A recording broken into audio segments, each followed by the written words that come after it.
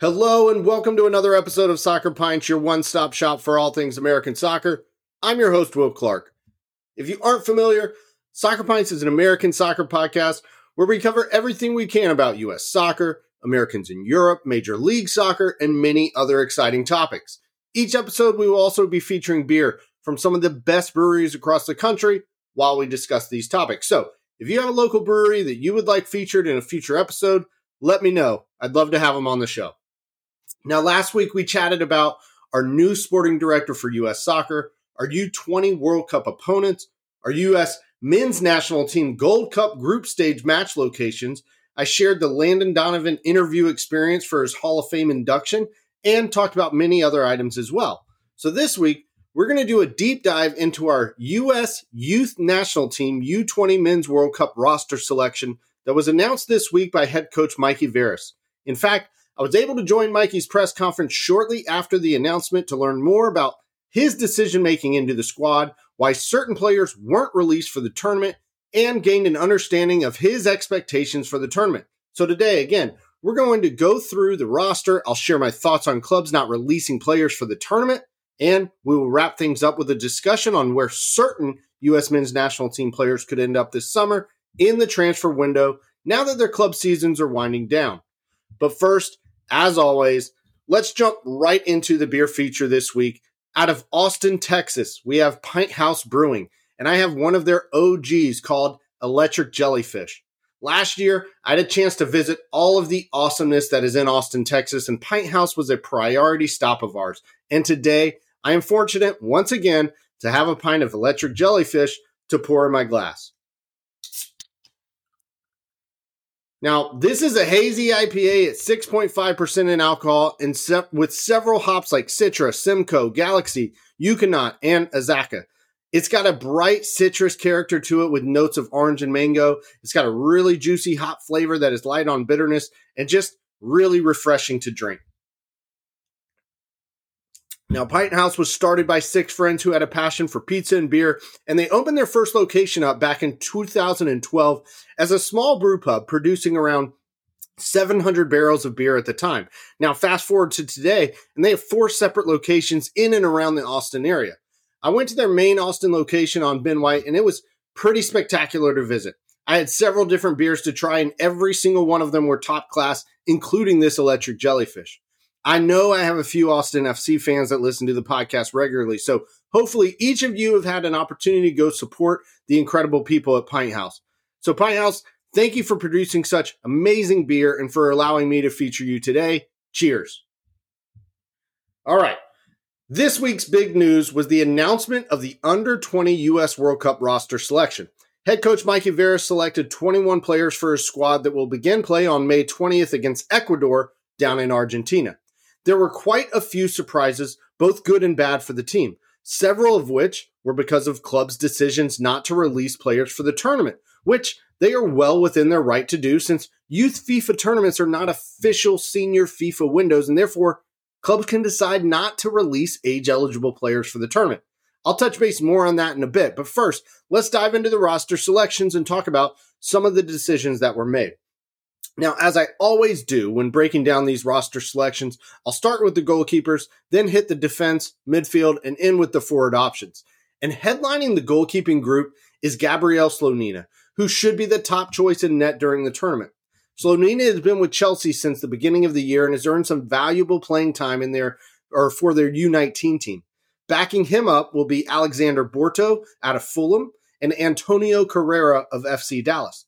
The one name missing here is Slonina's former Chicago Fire teammate, Chris Brady, who is not released by the club. However, Slonina is someone who could jump into a backup goalkeeping spot for the men's senior national team later this summer. And he's going to be viewed on as one of the best goalkeepers in the entire World Cup. I fully expect him to be a standout performer, and the U.S. should be extremely confident with him between the posts. In front of him, Veras selected 7 defenders that also possess a ton of promise and potential.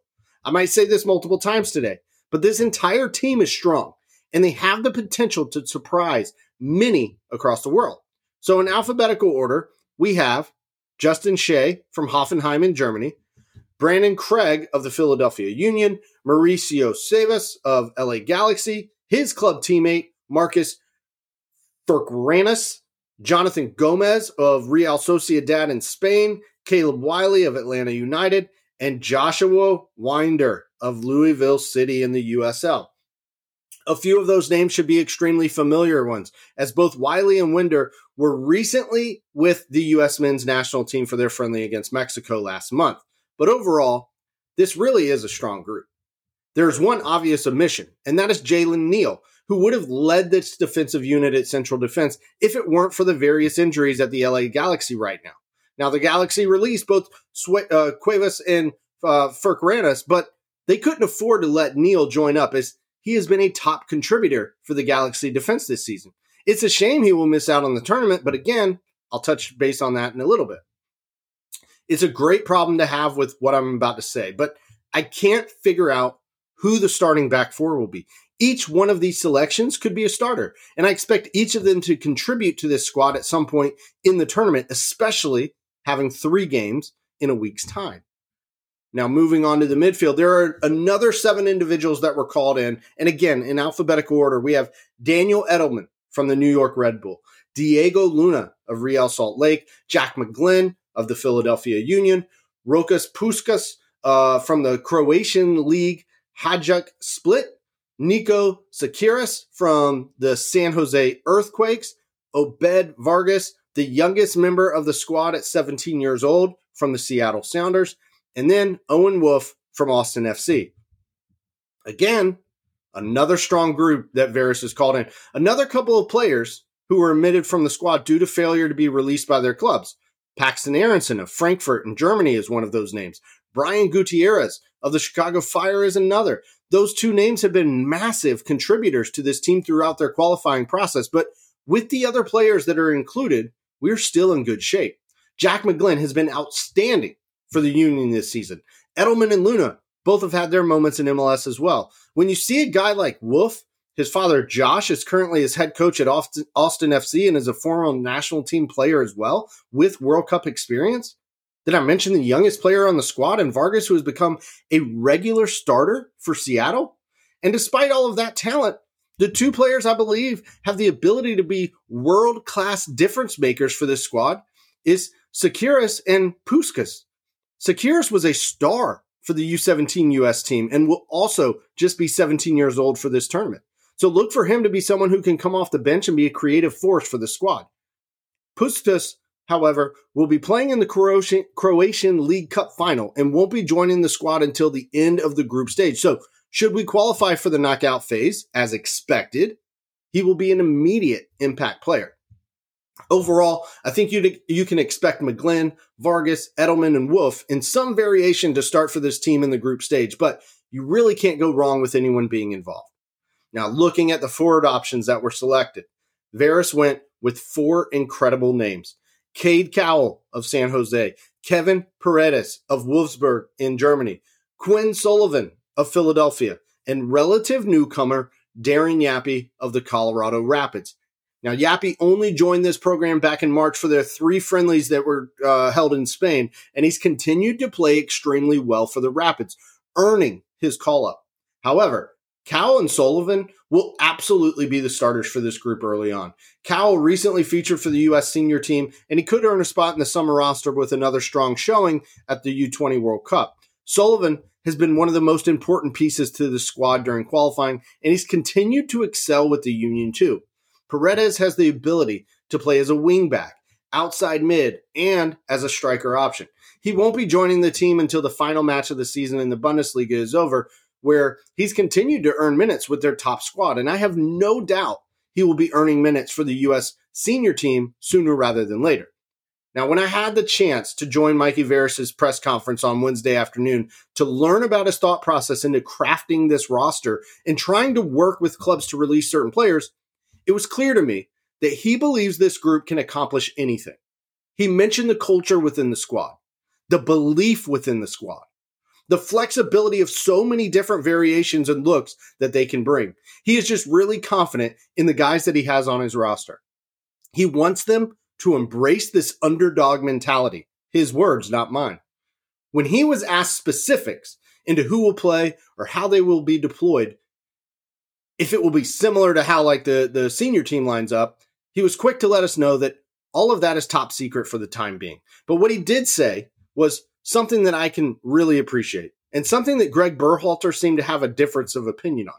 He said he's going to do what is right for the team and for the individual players that we have to make sure that we make all Americans proud of the performances that the players put in. To me, that shows he isn't going to constrict this group to a system of play, and he's going to allow more freedom and creativity from the players. So, who did Veras show the most praise for? The two guys who earned their way on the roster, who were most likely on the bubble a few months ago, and that's Yappy and Wolf. He mentioned he had been monitoring Yappy for quite some time. He said he never complained when he wasn't getting called in. He just kept working, kept putting his head down, asking for feedback. He was focused on his development, and he fought for his place. With Wolf, he mentioned his fighting spirit, how he plays with a chip on his shoulder. He's become a starter for Austin FC and specifically spoke of his 2 assists over the weekend on their comeback or with their comeback draw at Portland. Now, as for who will captain the squad, it was all about loyalty for Veras. In speaking through the culture of the team, the people they have in the room, they're just good people with growth mindsets, loving to compete and having high standards for themselves. A pure example of all of that for Veras is Daniel Edelman, who gets to lead this group in Argentina. Nobody knows what it will be like to play under the pressures of the U20 World Cup. Now, some have experience at the U17 level, but this is more difficult. It's just a higher level with higher demands. And Edelman has been the perfect leader for this group throughout their path together. So, while I won't give you predictions today into how I think the U.S. will perform in their group stage matches, what I will say is this squad is our future. Will all of them become U.S. men's national team players? No. Will all of them continue to find success at the club level? No. So this is their time. This is their biggest moment of their soccer lives and career. They are extremely fortunate, and they are going to play as such. I think Veras did an excellent job getting this group to this point, and I'm excited to see it play out on the world stage. Now, moving on to the topic that really pisses me off to talk about, and that's the lack of a release for players to play in this tournament. I know that the FIFA U20 World Cup is not a mandatory FIFA release window for clubs. I know that clubs have to consider their situations and how losing a player could impact their squad. However, it is absolutely wrong to prevent a player from playing in a once-in-a-lifetime tournament. I just said some of the players will never make it to the senior level. Some will not make it at the club level. Some will see their careers end before they even turn, let's say, 25. I know that seems crazy, but I've seen it happen time and time again. When you get an opportunity like this, you really never know if you will ever get another chance on the world stage. I know some of the guys are having tremendous impacts at the club level, and leaving their clubs for potentially a month could hurt them in the short term. But to prevent someone from going to play in a World Cup so that they can have depth in their clubs is just poor management.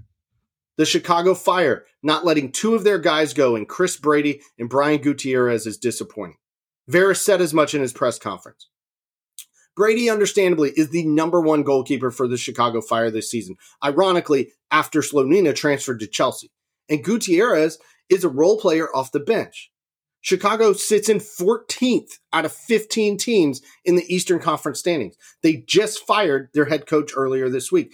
They are a terrible club in the current moment.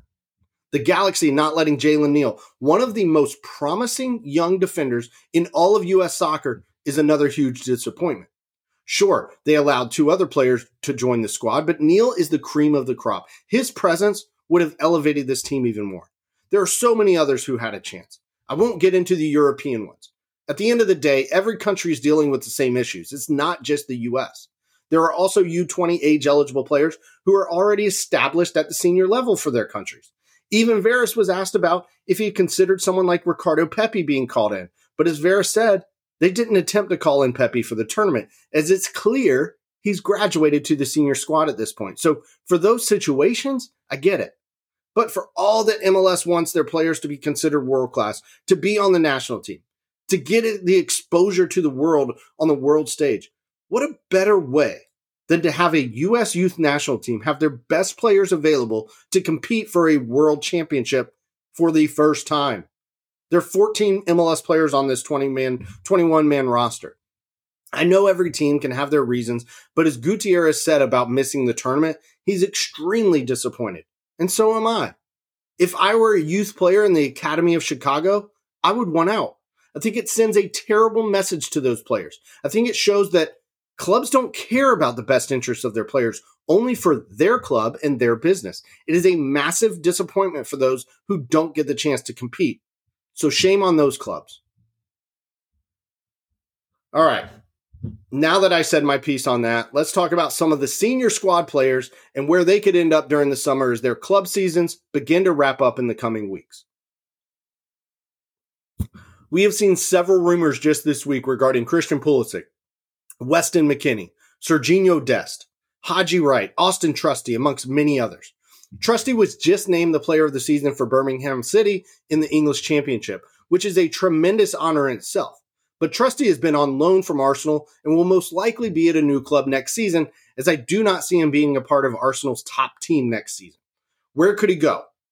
The rumor this week was that Rangers were extremely interested in him. Would that be a good fit? I think so. We have seen the experience for what it's done in Scotland for Cameron Carter-Vickers with Celtic and how that propelled him into a spot on the World Cup roster in Qatar. Is it the sexiest league and club to go to? Not exactly, but it will give him European competitions to play for that the English Championship cannot. I'm also not against him returning to the Championship and leading another squad.